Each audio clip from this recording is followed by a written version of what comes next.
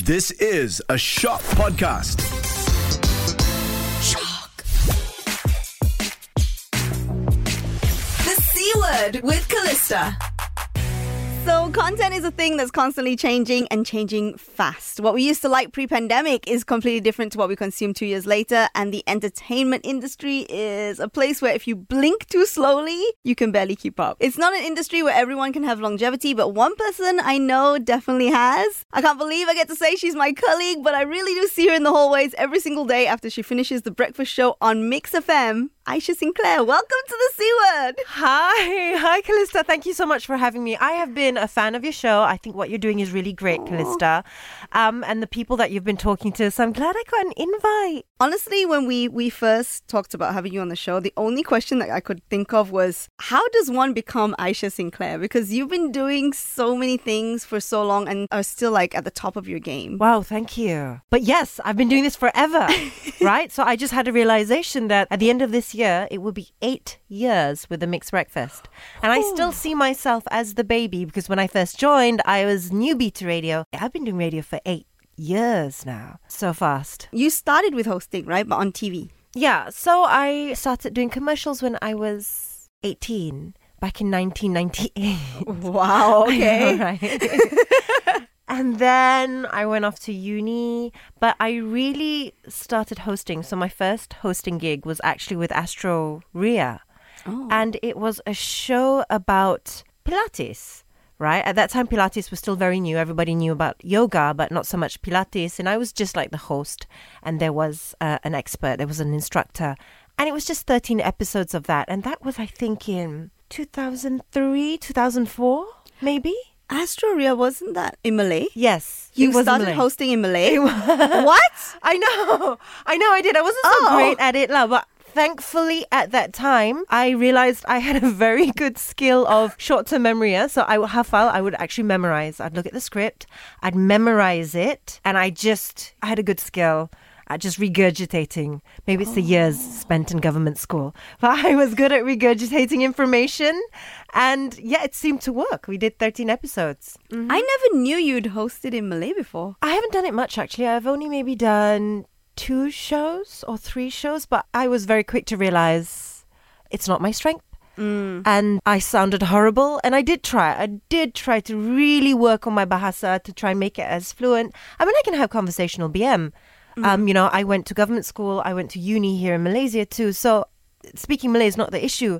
But suddenly I just found myself with a mental block that I just could not have a decent conversation in BM if a camera was on, for instance. I totally get that because I get the question all the time, like, why don't I host in Mandarin? Because I speak fluent Mandarin, right? I'm Chinese educated, everything, but I just can't host in Mandarin. Like, I get on stage and I'm just like blank. It's like I don't know the language at all. Why are you Chinese educated? I'm Chinese educated, I did not know that, Callista.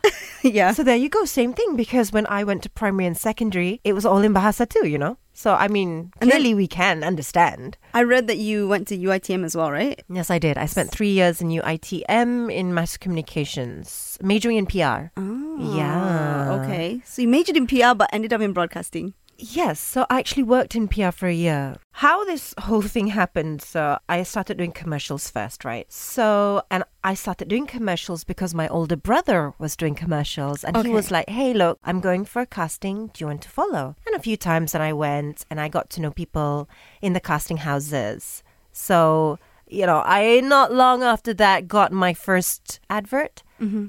But so in the late 90s, the Pan-Asian look was all the rave. Mm-hmm. But they had very specific looks that they wanted. So I was never one of them. So I think I've only done less than 10 commercials. So it wasn't that great. But I had friends who were in the industry who are every other week they were shooting something. Mm-hmm. And then I decided that, you know what, maybe this life in front of the camera is not for me. Maybe I'm best behind the camera. Maybe I'm going to do PR. So that's why I did mass comm. I worked in PR for a year after I graduated, but unfortunately in my first few months also I decided that, alamak, I can't be working behind a desk. This is not me. Mm-hmm. I knew deep down inside that, you know, it was just not suited for me. I felt a bit, you know, trapped, for the lack of a better word. And then I got called up from somebody who used to work in a casting house. So that, hey, look, we've got this show, we need fresh faces. Hey, you know what, there's this girl, Aishah Sinclair, why don't we give her a call? And they passed my number to the producer, and then I eventually got the job.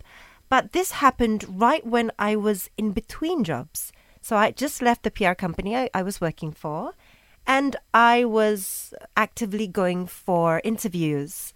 I'd interviewed with a hotel and was actually offered the job.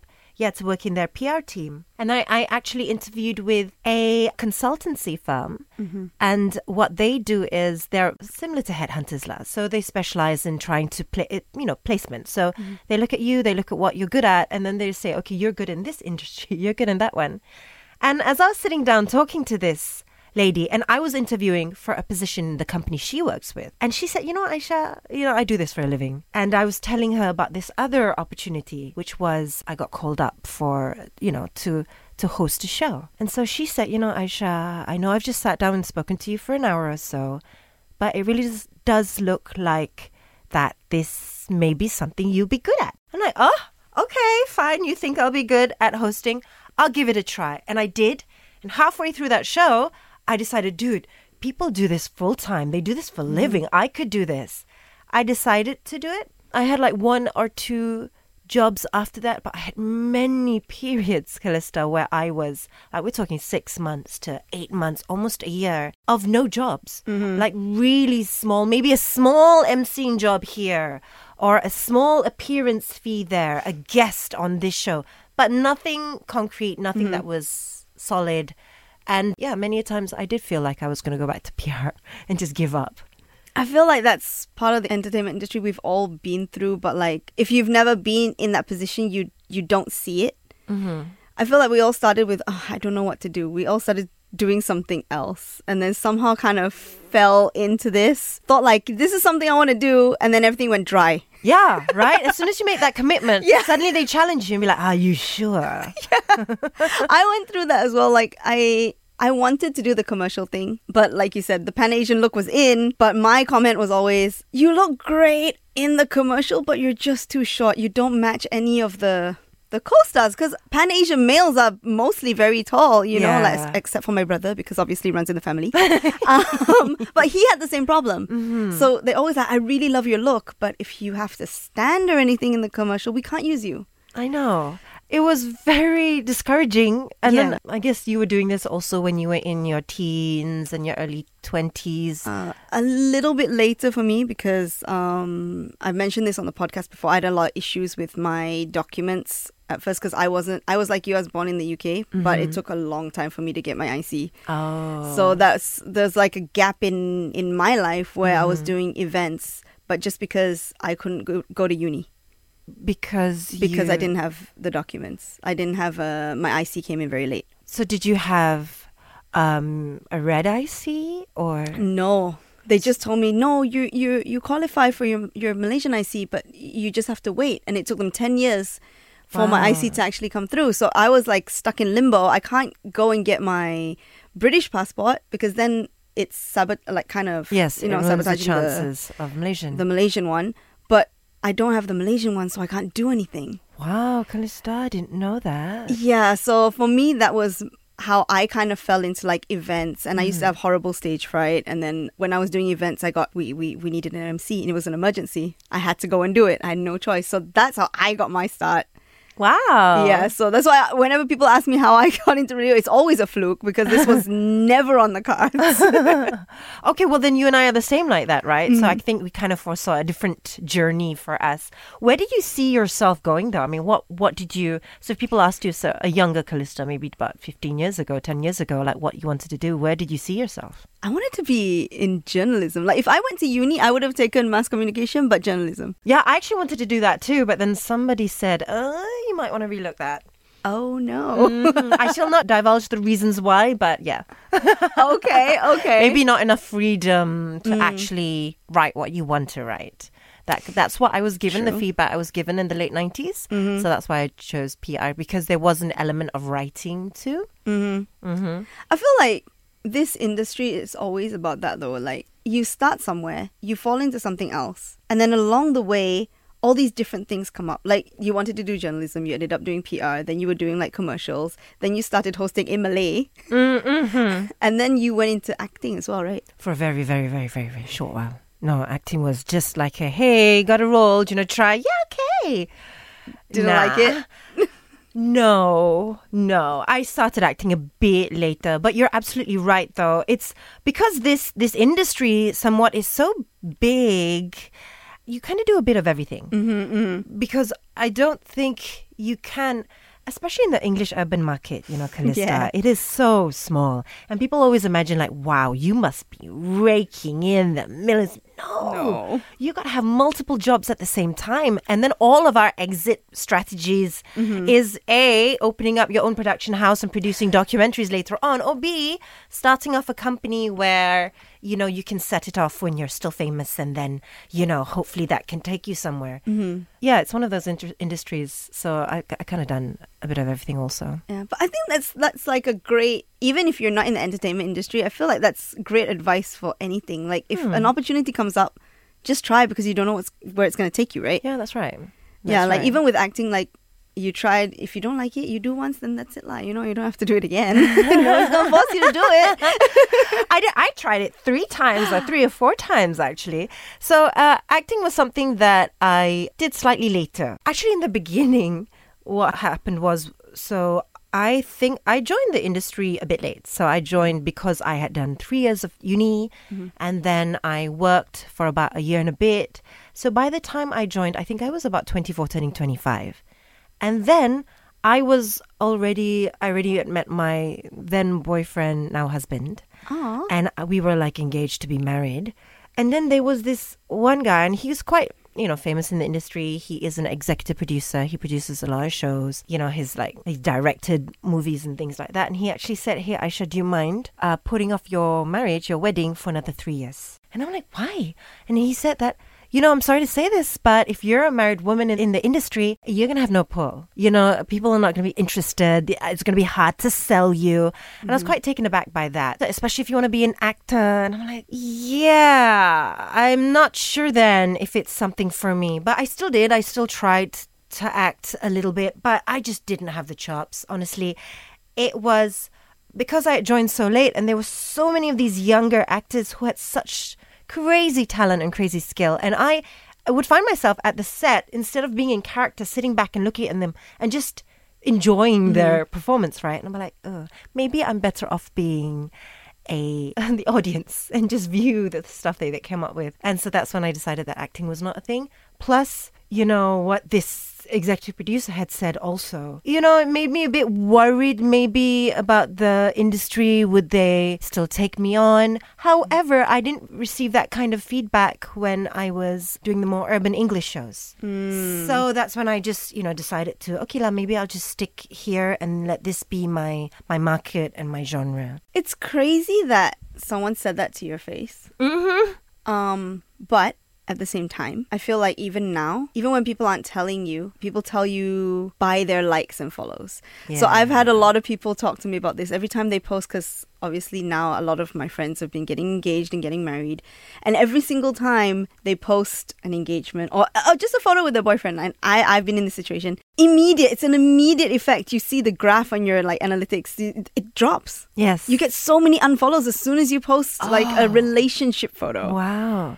Yeah, I have heard also of, people within the industry talk about, hey, you know what, try not to, especially if it's a female talent, right? Oh, try not to post too many pictures of your kids, please. People don't like that. I have had, it happened to me, it happened to some of my friends when we were pregnant. Clients suddenly find out, whoa, you're pregnant. And I'm like, yeah, you hired from me for an emceeing job. I can still talk. But then I don't know if they were afraid that I'd fall off the stage and then injure myself, but it just was seen, undesirable. Why does a woman have to be desirable? Why can't she just be an amazing host? Why can't she just be hired because of her merit, because of what she's done? No, it's got to have that little attractiveness element to it. My followers on my Instagram and my social media, if you look at the demographics, they're all like 35, 30 and above women.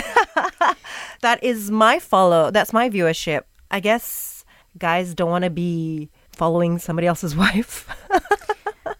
Or when you word it like that, it kind of makes sense. But at the same time, it's like you said, like, if I'm a host, why do I also have to be desirable? There are you know, models or whatever for that. You know, like everybody has their niche, right? Like, Yeah.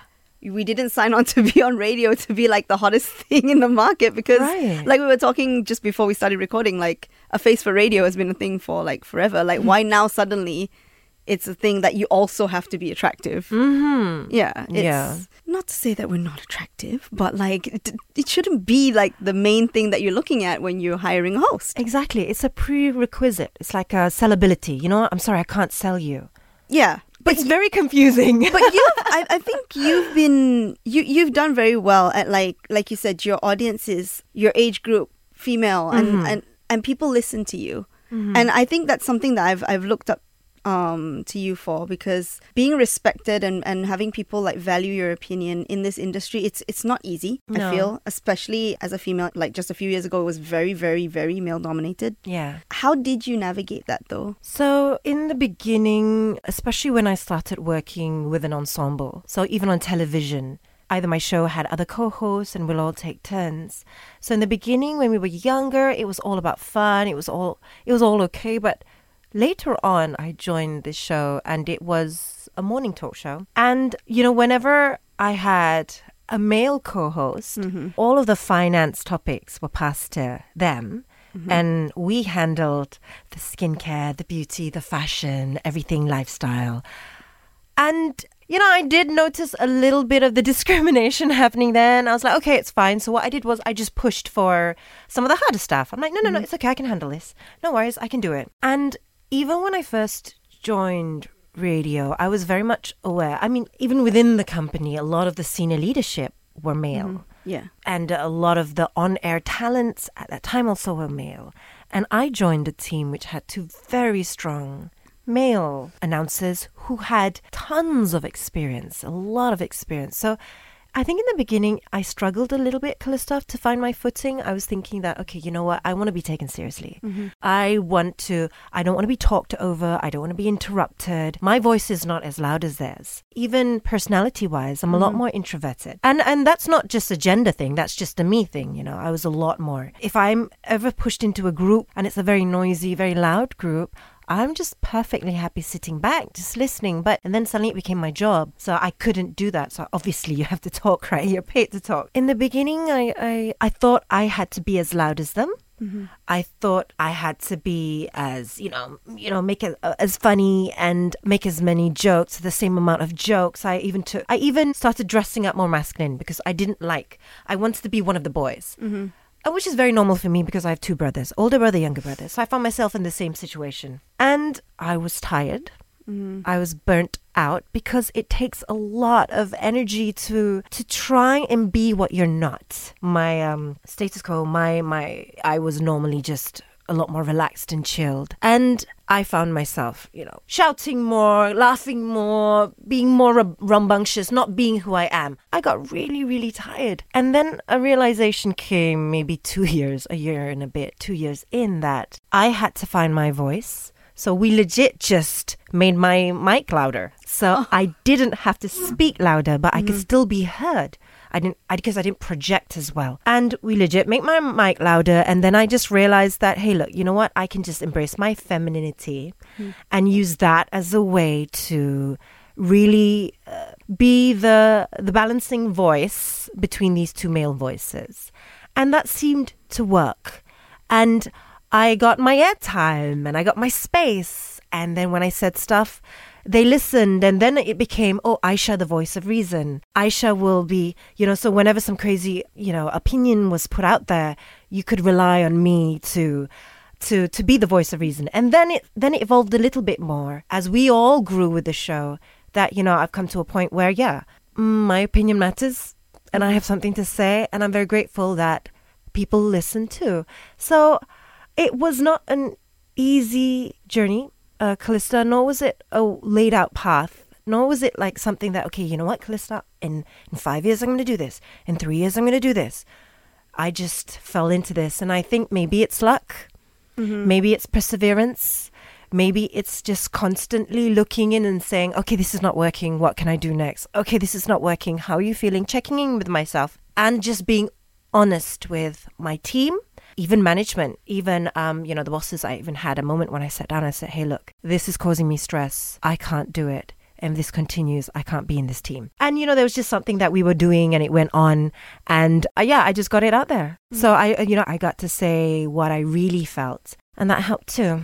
Actually, a lot of questions I want to ask you about that part. I hope I can remember all of them. But first, I wanted to ask you, people listen to you now. People, Aishah is the voice of reason. And I think that's, everybody in this building also knows that dynamic that you have with your team, right? But have there ever been moments where you're like, nobody's hearing me? Like, I'm trying to tell you an opinion I have or a feeling I have, but nobody seems to be listening. How do you deal with situations like that? Yes, there have been moments like that. When I was younger, I thought that my opinion didn't matter. And then as I got to a certain age, and it's always 30 plus, right? Because you get wiser, right? Obviously, thankfully. I've learned that the more I try to raise my voice and talk louder, there's always somebody who's going to be louder.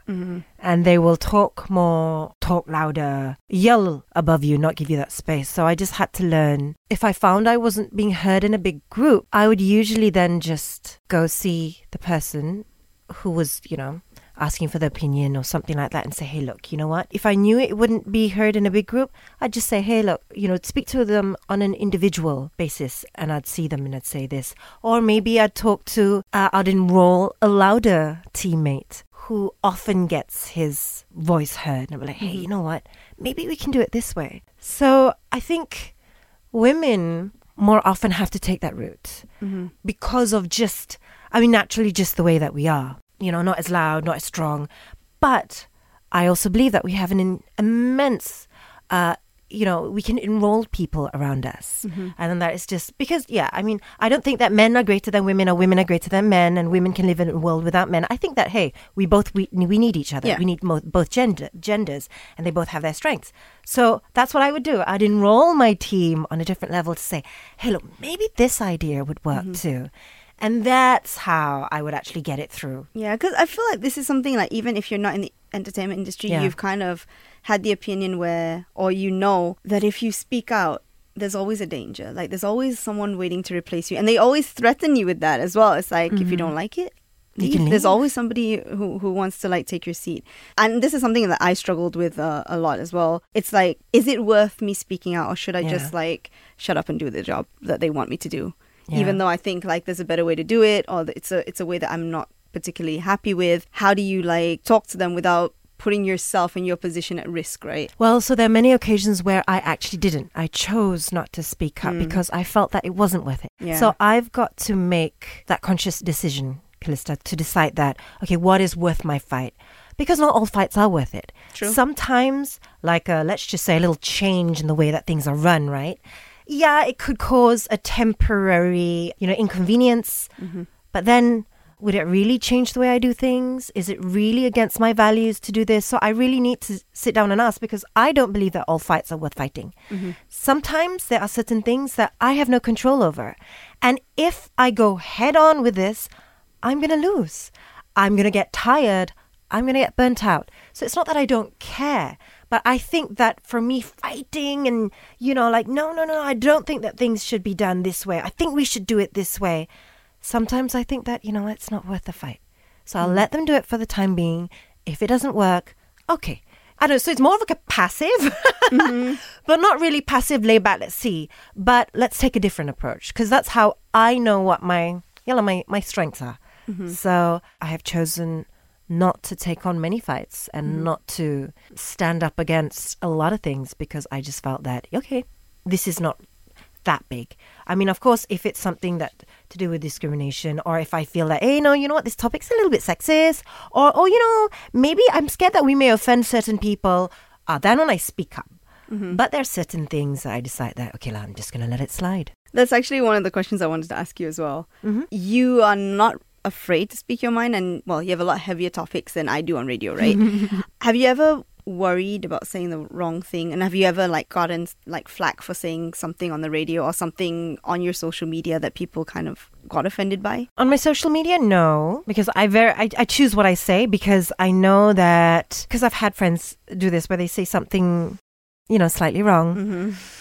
Netizens go against them. And sometimes there's no fighting with the netizens. I can't control that. So I control what messages I put out there. So I still do speak about really, really strong things, but I'll just make sure that it's easily understood and it's not easily misconstrued. On radio, thankfully, I am the voice of reason so many a times that, I can take the safer route in that sense. But I haven't, thankfully, gotten myself into like really big trouble because of what I said. Because honestly, we've got compliance. So if it's going to be really, really big, honestly, Calista, we call Razlan. He's the guy who's handling our compliance. I'm like, hey, Razlan, can we talk about this?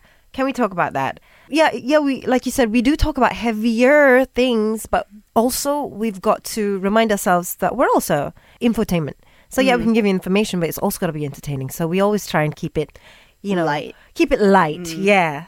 So no, thankfully, no, I haven't gotten into trouble. I don't know if that's a good thing or a bad thing. I always think that, especially when it comes to my social media, I always sometimes think that I should take a stronger stand. Sometimes I do think that, Calista. I do think like, I should speak up against this.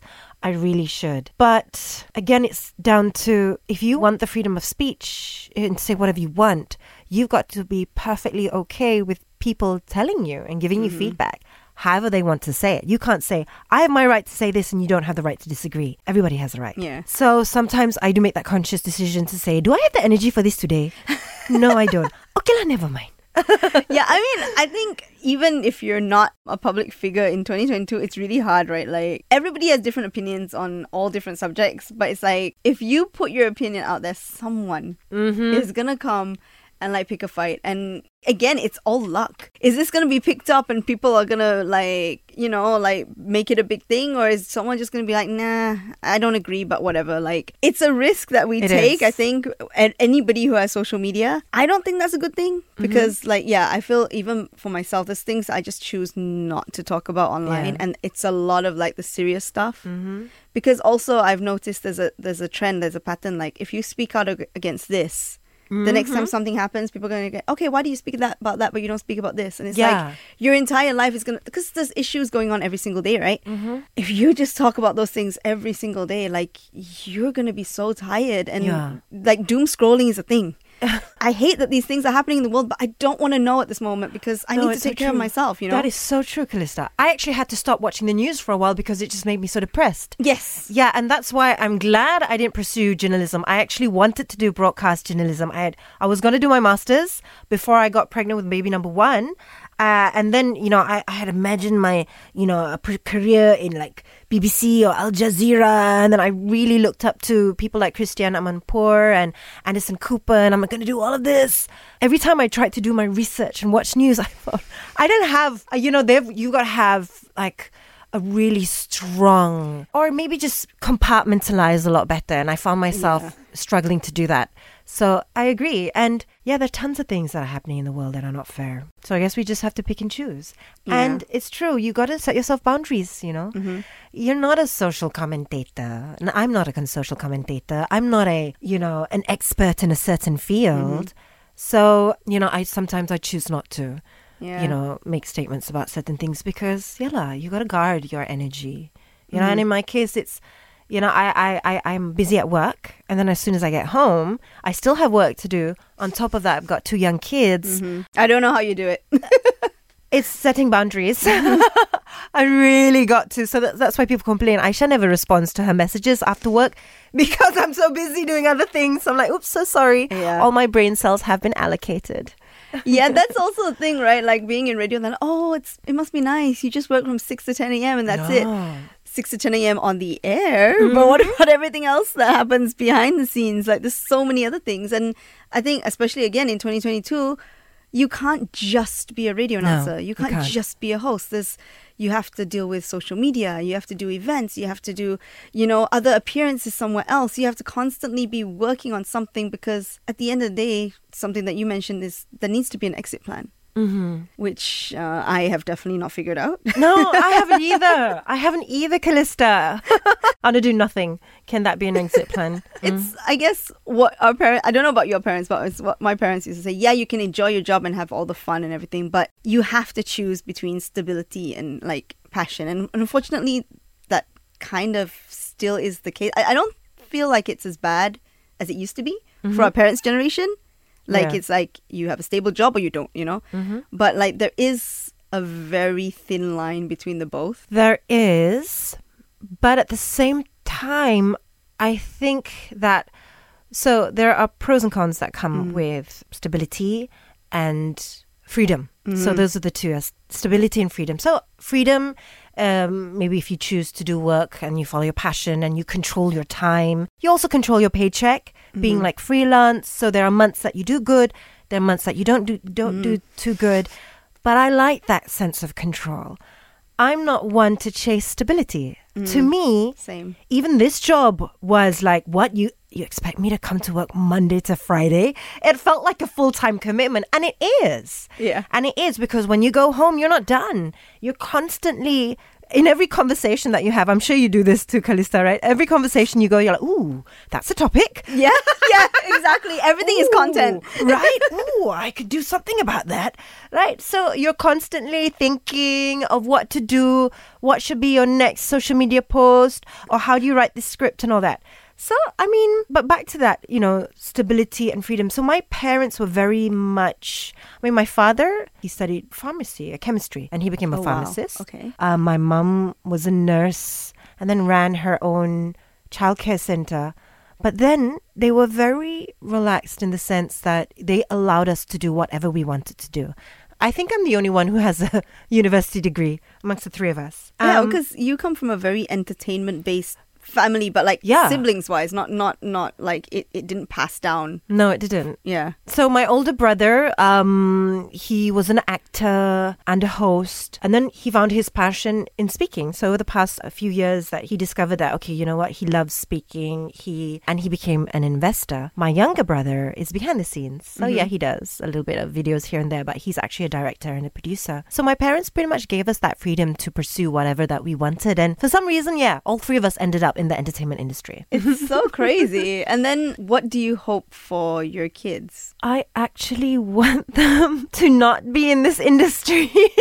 A lot of parents seem to say the same thing. However, I still want them to have that creativity. So now the plus side of being freelance is that you're constantly looking for opportunities. So you learn to be independent. You learn to be self-reliant, self-motivated, because if you don't work, you don't eat. Yes. You don't get a paycheck at the end of the month, right? So those are values that I love being, a freelancer, and I want my kids to have that. However, at the same time, I really want them to study somewhat of a niche, or like I would love it if either one of them ended up in one of the STEM industries, science, technology, engineering, mathematics. I make sure that they learn coding, that this is a must. They will have writing skills. So being able to write is very important. And of course, language, Mandarin. But I want them to not just have a desk job and that's that. So let's just say, so the older one said she's very interested and she wants to see if she can study law. I'm like, okay, fine.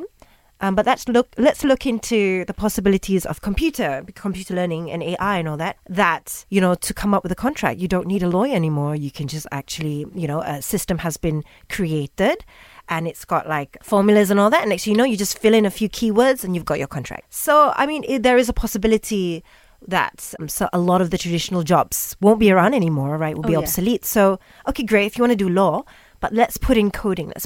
So how do you create things? So I still want them to have that freedom and that creativity to think of what kind of a career. However, at the same time, I do want them to study something quite substantial that, if anything, they can fall back on. I think that's something like nowadays, especially, and even when I started, it's like, no, we wanna just start on the glamour, the fun part. We don't want to like deal with the back end stuff, but it is important. Like we were saying, like you need a exit plan. And this is an industry where I think your talent is very important, but you also rely a lot on luck. That's true. And being in the right place at the right time. Yes. So my daughter, although she did say, my older one, so even though she did say that, Ma, I want to study law, she also said, like, Mama, how do I become famous? Oh, wow. okay, baby, why do you want to be famous? Tell me why. What's the reason for this? And then she said, oh no, it looks fun what you do. So I always think this, and I have been asked this, is like, okay, what kind of advice would you give somebody who wants to join this industry?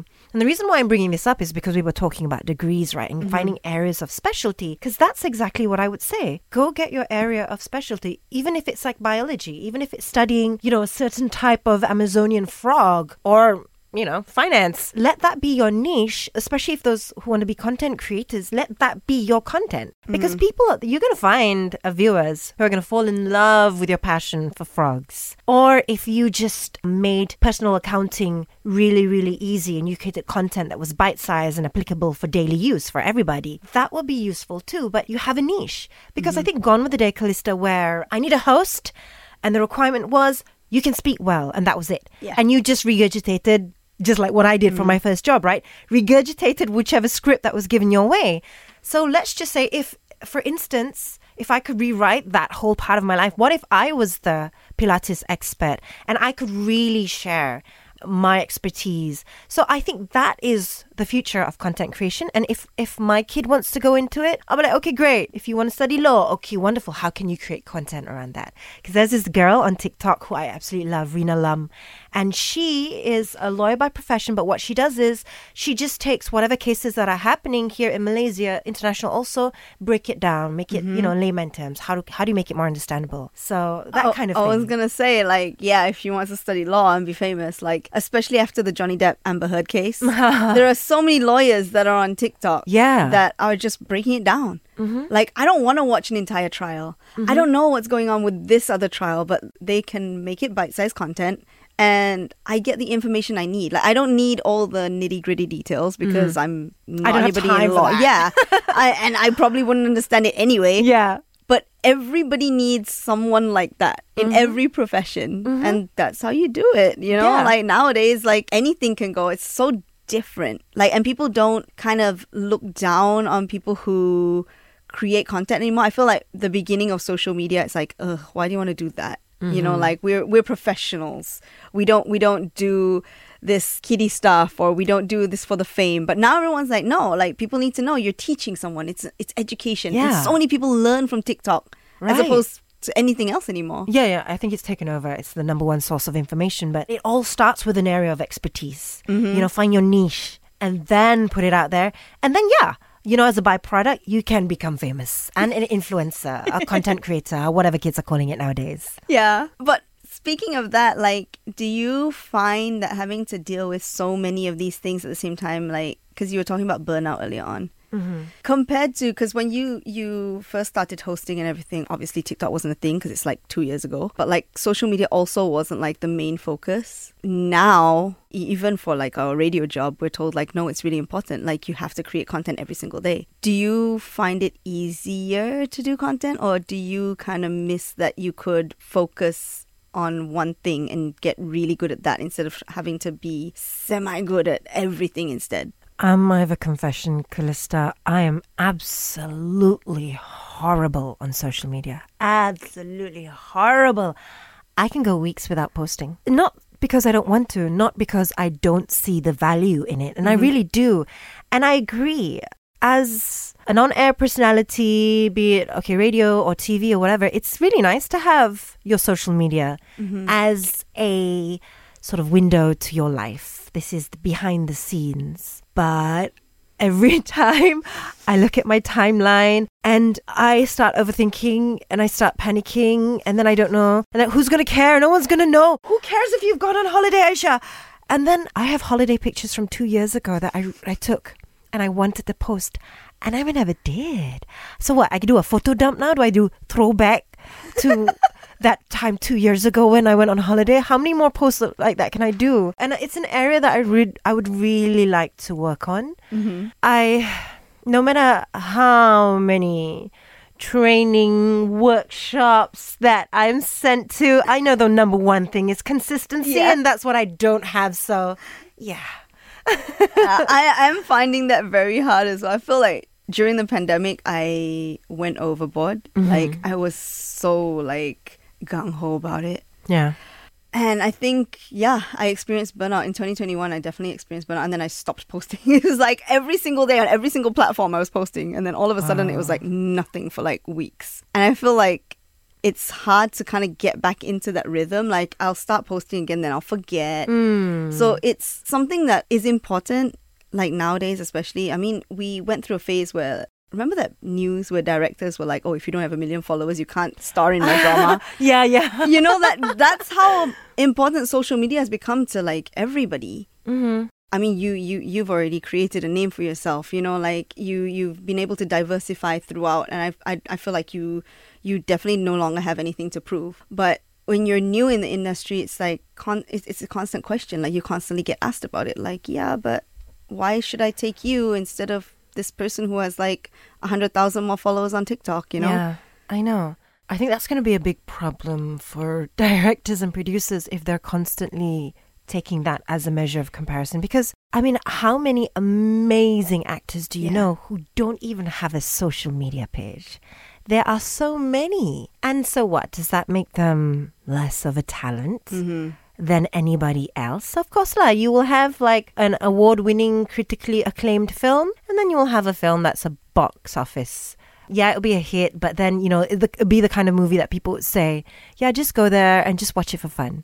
You know, don't expect much. So I'm feeling very grateful to have entered this industry 20 years ago without social media, because as stressed and as overworked or as overwhelmed or burnt out as I may feel, you know, having to juggle this job and then social media and everything in between, that I really don't know how the younger kids do it. You know, they're insanely creative and innovative to come up with a lot of stuff.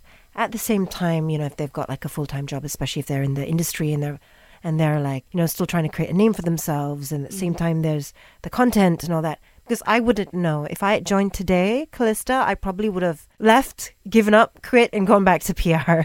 I don't think, honestly, I really don't know how I would have done it in today's climate in that sense. I mean, that's how I feel. Like, we've done 2 announcer searches on hits, right? And every time we do it, I'm just like, you know, this is why I never joined an announcer search. I really don't think like I would even make it to like the top 3, top 5 if I had to join like these things, because like a lot of the things that they have to do is things that we've had to learn over time.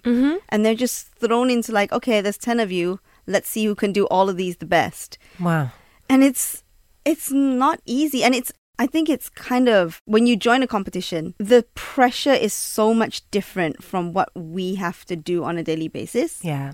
But because that's the only way you can tell, in these 2 weeks, you have to like be able to show everything you've got. And I really admire like all the people that have joined all the announcer searches, like even from back in the day. But now you're doing it in front of a lot more people, you know, like everyone, and everybody can have an opinion. Like before I joined Hits, I know there was like a lot of announcer searches. It's not really on social media. So even if people have something to say, they can't like type it on the internet. Right. Back then, maximum, you'd have forums maybe, right? Yeah. Yeah, you don't have social media where they'd actually access your, you know, drop you a DM and tell them how much they hate you. Yeah, exactly. So not only are you stressed because you have to like give everything you have, you're also stressed because now everyone's judging you on the way.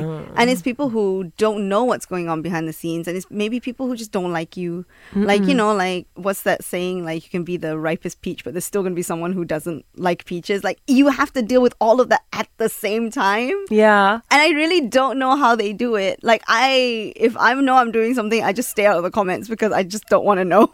Yeah, me too. They're a different breed of people, honestly. You know, the kids who can really just put themselves out there. They're so brave. So I think this is where the generational gap comes in. I think, so we still look at social media and we still see it as, okay, it's something else that I have to do. So it's separate from me, right? On life online. But compare us to our parents, right? So we grew up, we already had computers, and we grew up, we already knew how to handle phones. Now our parents, you know, they're still struggling with it, right? Until today, even though it's been around for so long, for 20 years, 30 years, they still struggle with it. So I think it's with us because we don't see it as part of us. It's not an extension of us. However, the younger kids, I think they do. They see the other younger generation. All right, so maybe the younger millennials. I know you're young too, okay? You're not as young as me. So when I say you and me and I put us in the same category, I'm not saying that you're old like me, okay? But I know you handle it better than I do. But the point I'm trying to make is that younger millennials, Gen Zers, so they already have that understanding that this social media is part of me. And my social media account is a platform where people all over could say what they want to say about me. So when we were kids, we were in school, we had to deal with bullying. Now they deal with cyberbullying, which is horrible. Yeah, because you can't escape it. You can't, And that is something that they learn to deal with. And that makes them stronger, more thicker skin, more resilient, whatever you may want to call it. So that's why I think we look in awe of this younger generation. Like, how do you guys do it? How do you guys not care? Like that girl, Nur Ain, who is now, I think she's 19 now. Yeah. But when she was in school, I think last year, so 18. And then, at 18, and I imagine myself at 18 having to face that kind of, attention and being barraged like that. I would have been driven to my limit. Yeah, I don't think I could handle it even today. Like, that's one of the things that terrifies me. Like, if anything happens online, like, it's, to me, that is my complete nightmare. It is, right? And I feel like, unfortunately, that kind of changes how you are as a person, because maybe you'd want to champion different things. Like, for me, like, I definitely have opinions about different subjects and different topics that happen, but I will choose not to say it. Just because I know I cannot handle that kind of online fighting. Because no matter which side you're on, there's going to be an opposite side, right? Yeah. So I just choose not to. And people ask me all the time, like, all you do is talk about entertainment stuff. Like, there's so many other things happening in the world. Yes, because I know I'm not the person to do that. Everybody has a place and everybody, has strengths and weaknesses. And that is not where I would be able to thrive. Yeah. You know, and younger kids nowadays, I feel like they have no choice but to learn how to be that person. And is it good or bad? I guess we'll find out in a few years. I know, right? The effects of social media on adults in about 10 years' time. But, I agree with you. I, too, have found myself, deleting posts. It's like I'm already typing something because I feel like so angry about something that's going on, right?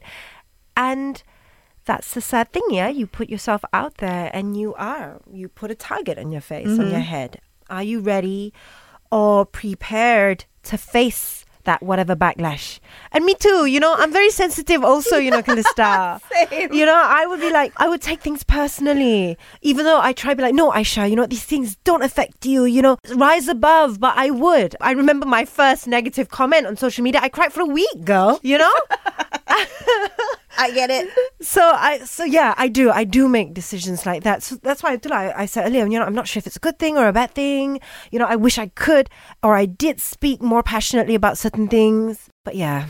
It's hard, right? Being sensitive and being in the public eye. Like, for me, it's like, you already know, like I said, you already know there are going to be people who like you and people who don't. Yeah. But like, when you find out that someone doesn't like you, it's like, but why? What did I do to you? Like, you don't know me. Yeah. But I thought like everything was cool, like this wasn't a serious topic, but it's always going to happen. Yeah. So that's maybe another reason why I choose not to. I've reduced my presence on social media. And one thing I'm doing nowadays is I just ignore. I just ignore. I think that's like a byproduct of getting to my 40s.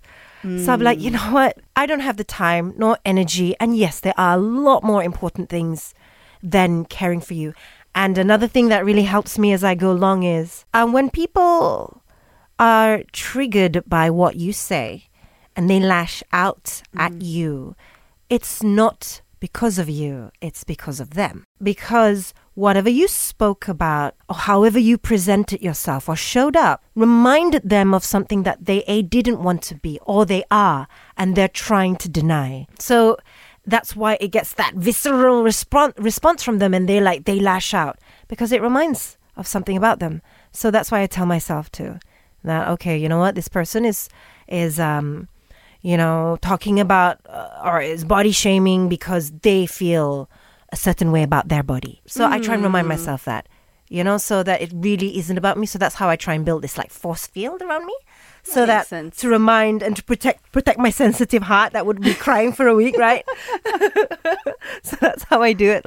Before we end, I know we talked a lot. We've probably gone in all different directions, but there's always just so much to talk about. One of the things earlier on when I said I had a lot of questions about, you said you tried to be louder and you tried to be funnier. So Are you naturally funny? Because that's something I struggle with. Like, everyone's like, oh, but to be in the entertainment industry, you have to be funny. You know, people like funny. But I find like my humor is not necessarily the humor like people think of. Like, you're not like a comedy artist, you know what I mean? Like, did you struggle with that? Especially because your co-hosts are always like... Oh my God, they're so funny. How do you beat that, right? So that's what I struggled with in the beginning. What I did before I joined radio was, I was on television, but I was on a morning talk show and we interviewed people about certain things, and it did get quite serious sometimes. And then I imagined myself going into that direction, not joining radio. I never thought I would. But then it came along and I was like, okay, you know what? My show just got cancelled, and, I think I'm not ready for an early retirement, so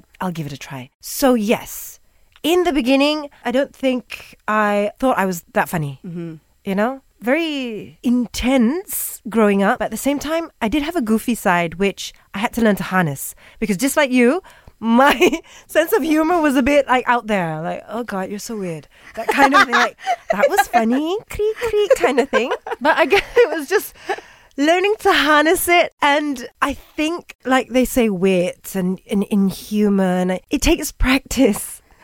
And it really helped just being able to practice it every single day. So I still don't think I'm funny, but I've had friends, and one of my friends who's a comedian said, Aishah, actually you're funny, Am I really? And to have that come from you, thank you so much. So initially I first thought that I was just the voice of reason on the show, right? So I was the one who was going to balance, and if somebody made a joke out of hand, I'd bring it back and like, oh no, he didn't mean it like that. That kind of a voice. But in the past like 3-4 years, I think my humor just came in a different form. I wasn't the funny punchline kind of person, but I was more of funny, snarky, make fun of you kind of person. It was like in the snide remarks in between, catching people off guard. So I just started to, what I'd think in my head, and that's what I'd say. So I'm like, oh yeah, right, like you'd think that. Oh, and then I'd actually say that. So because we're all funny, and but sometimes we say it in our head and we discredit that before it even gets a chance to come out, right? So my journey, my transition was,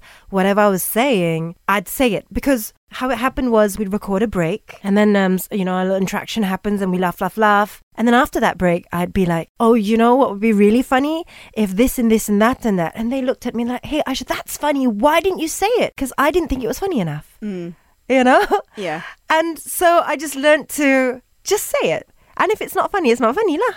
And then, because you've got next break, and that's a new next content, and that's something new, and that's something new. And, no one's going to remember the lame joke you did 2 weeks ago. It's true. I remember when I first started, I always got the question, but why don't you insert like a joke here? But I cannot for the life of me tell a joke. Like, it's just going to be like, okay. I'm like, okay. Yeah, I know that feeling. Punchline, but yeah, like you, I'll like make a snide remark, or I'll like make fun of you. And like, that's when people laugh. So I guess it took me a long time as well to just accept that humor is so different for everybody. Yeah. I'm still trying to accept it properly, I guess. Like, one of the things I think everybody who starts has to learn is everybody's different. I'm good in my own way. Absolutely. And anybody who joins in will be completely different from us. You can't mold them to be exactly the same. And if you fail at this one thing, you're not as good as this one thing. You're just like a failure. You don't belong in this industry. That took me the longest time. To like be able to get over, and it still pops up. Like imposter syndrome is a thing, right? Oh like, yeah, it is very true. All the time. Yeah, I face imposter. I go through that too, imposter syndrome. So I always think of like, when you guys do your show, right, and it's just you. I never think that I could do that because it's just me, and nobody would want to listen to just me, because it's like, because I've got RD and Prem, and I've got these guys to bounce off. But if it's just me, I'm boring. I'm dry. No one's gonna enjoy that. So that's why I think all the time when I hear you guys. So people always ask me, so Aishah, if you're not gonna do morning anymore, are you still gonna do radio? And I always say no, because I can't imagine myself doing a show alone. Like I said, who's gonna listen? Right. I just realized you never did it. No. You went straight into mornings. I did, because I came from like a talk show background. I've always had co-hosts and things like that. So you're right. Everybody has their own brand of humor. And it's just, it's just realizing that, yeah, that's funny too. Those snide remarks, those, those off-the-cuff comments, those comebacks, that's funny. So you don't always have to be the one, ha ha ha ha, that was so funny. All right, let's get out. We got to hide. Let's go out. I struggled with that for the first 3 years. And yeah, I mean, even all the stand-up comedians, some may have a writer and they've got their script prepared and then they memorize it and internalize it. Some work better when they can see their crowd and they, just bounce off and make fun of their crowd. So it's the same. It's the same with us too. Also nightmare-inducing like stand-up comedy. I remember when I first joined the first year, they were like, oh, every announcer has to go through this. We're going to send you to do a 5-minute stand-up. I was like... I was literally dying. That's I was a like, nightmare of mine too. I will fly home now. Imagine I'll just stand up there and just like immediately like sink through the floor. I have actually done that. So we did this campaign which we call the Blackout Challenge. Okay. On Mix, right? A couple of years ago. So Blackout Challenge is, our producer and our boss was so bad. They would pay attention to all the things. So they listen to all the things like, what don't you like to do? So they pick you up from home or wherever you are. They put on a blindfold and then they kind of drop you off somewhere and open up the blindfold. I was on the stage at a comedy club for a 5-minute stand-up set. Wait, but you didn't even have time to prepare? No. So what did you say? It's all a blur. You can't even remember. It's just like verbal diarrhea. Yes, it was. It was me talking for 5 minutes, just hoping that something there was funny. Okay, I managed to get them to laugh just like once or twice. Oh, God. It's a nightmare. It still is a nightmare. And never will I ever do anything like that ever again. Oh my God, so much respect for people who can do that.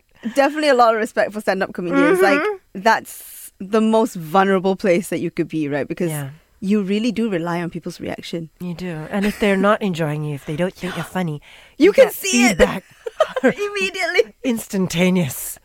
And you have to switch gears immediately. It's right? Like, I don't know. No.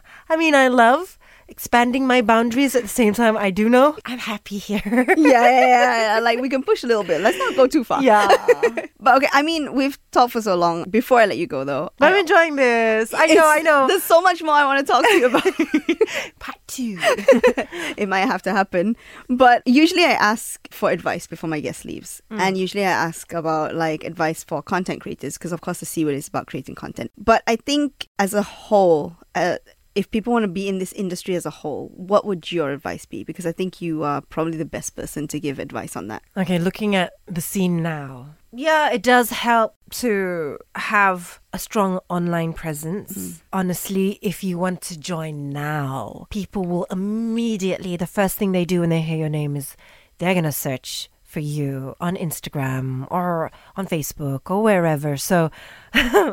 For you and I mean, like I said, like we're glad we're not joining the industry now. So yes, I mean, it doesn't have to be 1 million before you get a deal, but it's good if you had a niche or a following. If you don't, that's fine. But find out what areas, like I mentioned earlier, this niche of yours. So if there is an area, and this is mainly for your social media, if it's a certain type of content that you do, so you do reaction videos, or if you speak about life hacks, and that works. Find that niche and it will help. But the biggest advice I would give somebody if they want to enter this industry right now is don't sit and wait until you are discovered. No one's going to suddenly say like, oh my gosh, you're amazing. Why didn't you become a superstar singer? And that's it, right? You have many opportunities to create that for yourself. If you want something shorter, TikTok, it's not all dance videos. You've got some really serious stuff. So yeah, even if you are an aspiring actor, act out your favorite roles from a movie. If you're a writer, rewrite scripts from iconic parts. If you're a producer or if you're a composer, there are so many things that you can do. So don't wait for the opportunity to come to you. Just do it and don't be like me. Be consistent in getting yourself out there. Be consistent. Yeah, very important. So I guess at the end of the day, it's all about like make that video, duet that TikTok, go for that casting, like just go for it, right? And try whatever opportunity that comes your way. It's very funny, because I'm giving this advice, which is completely opposite to what I did when I started. But that was a different time, completely different time. So we can't have that mentality, and that's the way that it's done. Nowadays, you know what? If you want to stream you playing Roblox, go ahead. That's an opportunity to make money. That's an opportunity to, if you've developed your own game, if you want to go into gaming, developer. Dude, there's so many things that you can do and put yourself out there. So just look at it as your online CV. Yeah. Okay. All right, one more question. Okay, sure. So you've done so many things. You've been on The Mixed Breakfast for, you said 8 years, right? Mm-hmm. Is there anything else that you want to do or are planning to do? I would very much like to produce. I want to produce documentaries. And this is something that I've been thinking about for so long. But, that little imposter syndrome, that little voice inside my head is, Aishah, you're not smart enough. You've been doing entertainment for 20 years. I mean, do you really know what's going on in the industry to put your voice out there? There's so many people. But then I stop and then I think of my own advice. You know, so just be consistent. So what if it's dumb? Just put it out there. But yeah, so that's one thing I would really like to do. Maybe when my days with radio is over, I still love content creation. I still love telling stories. I still love all of that. But I don't want to be the person in front of the camera for much longer. You want to go behind the scenes? Mm-hmm. Wow. I'd love to work with my younger brother. So he's a brilliant producer. So I get him to EP and direct. Actually, he doesn't need to direct. If he EPs it, I would love the chance to work with Adam. So we've been talking about it, but he lives in a different country, different time zones. I'm also got so much on my plate right now. I don't have the bandwidth. But maybe when radio's over, I'd love to do that. That would be very interesting and a very different pace, I think. Yeah. And all you can do is try, right? If it doesn't work out, there's always other things to do. Yeah, it's a flop, right? If it's a flop, then it's all right. So put it up on, on YouTube, and maybe if it's so bad, it will become good. I don't believe your brother would let you put out anything bad anyway. I know. I'm riding on his coattails. That's what I want to do. He'd be like, no, fix it. You know what? I could see it. Oh. Thanks, I could actually see it. I like that. Executive producer Aishah Sinclair. I love that. Okay. You've given me the confidence. Okay. Maybe I'll start penning down some ideas after this. Also, I want to say maybe you should start your own podcast, but... Yeah. I know, Kalista, there's another thing I want to do. Yeah. Again, it's that whole, who's going to listen to me? No one's going to be interested in me. Every time I put out an episode, I have the same thought. So, and this is season 4. So there you go. We're still above water. It's fine. I know. For somebody who, like you said, you face imposter syndrome, I just want to say that I have, seen you do your things. I've seen you, you're doing your podcast. I think you're an insanely hardworking person, Kalista. And, I aspire to be, just a little bit like you, and I would be happy to. You have talent and you have that drive. And I think that is what is the secret sauce to success. It's that grit. In the end of the day, 100 million followers on Instagram. And, in 10 years' time, I think the people who are still around are those who really just put themselves out there like you've been doing. Well done. It is something that I think you constantly need to work at. But I think it's also because when you find something that you're passionate about and that you enjoy, like everyone says, oh, you're always working, but a lot of times it doesn't feel like work. Mm-hmm.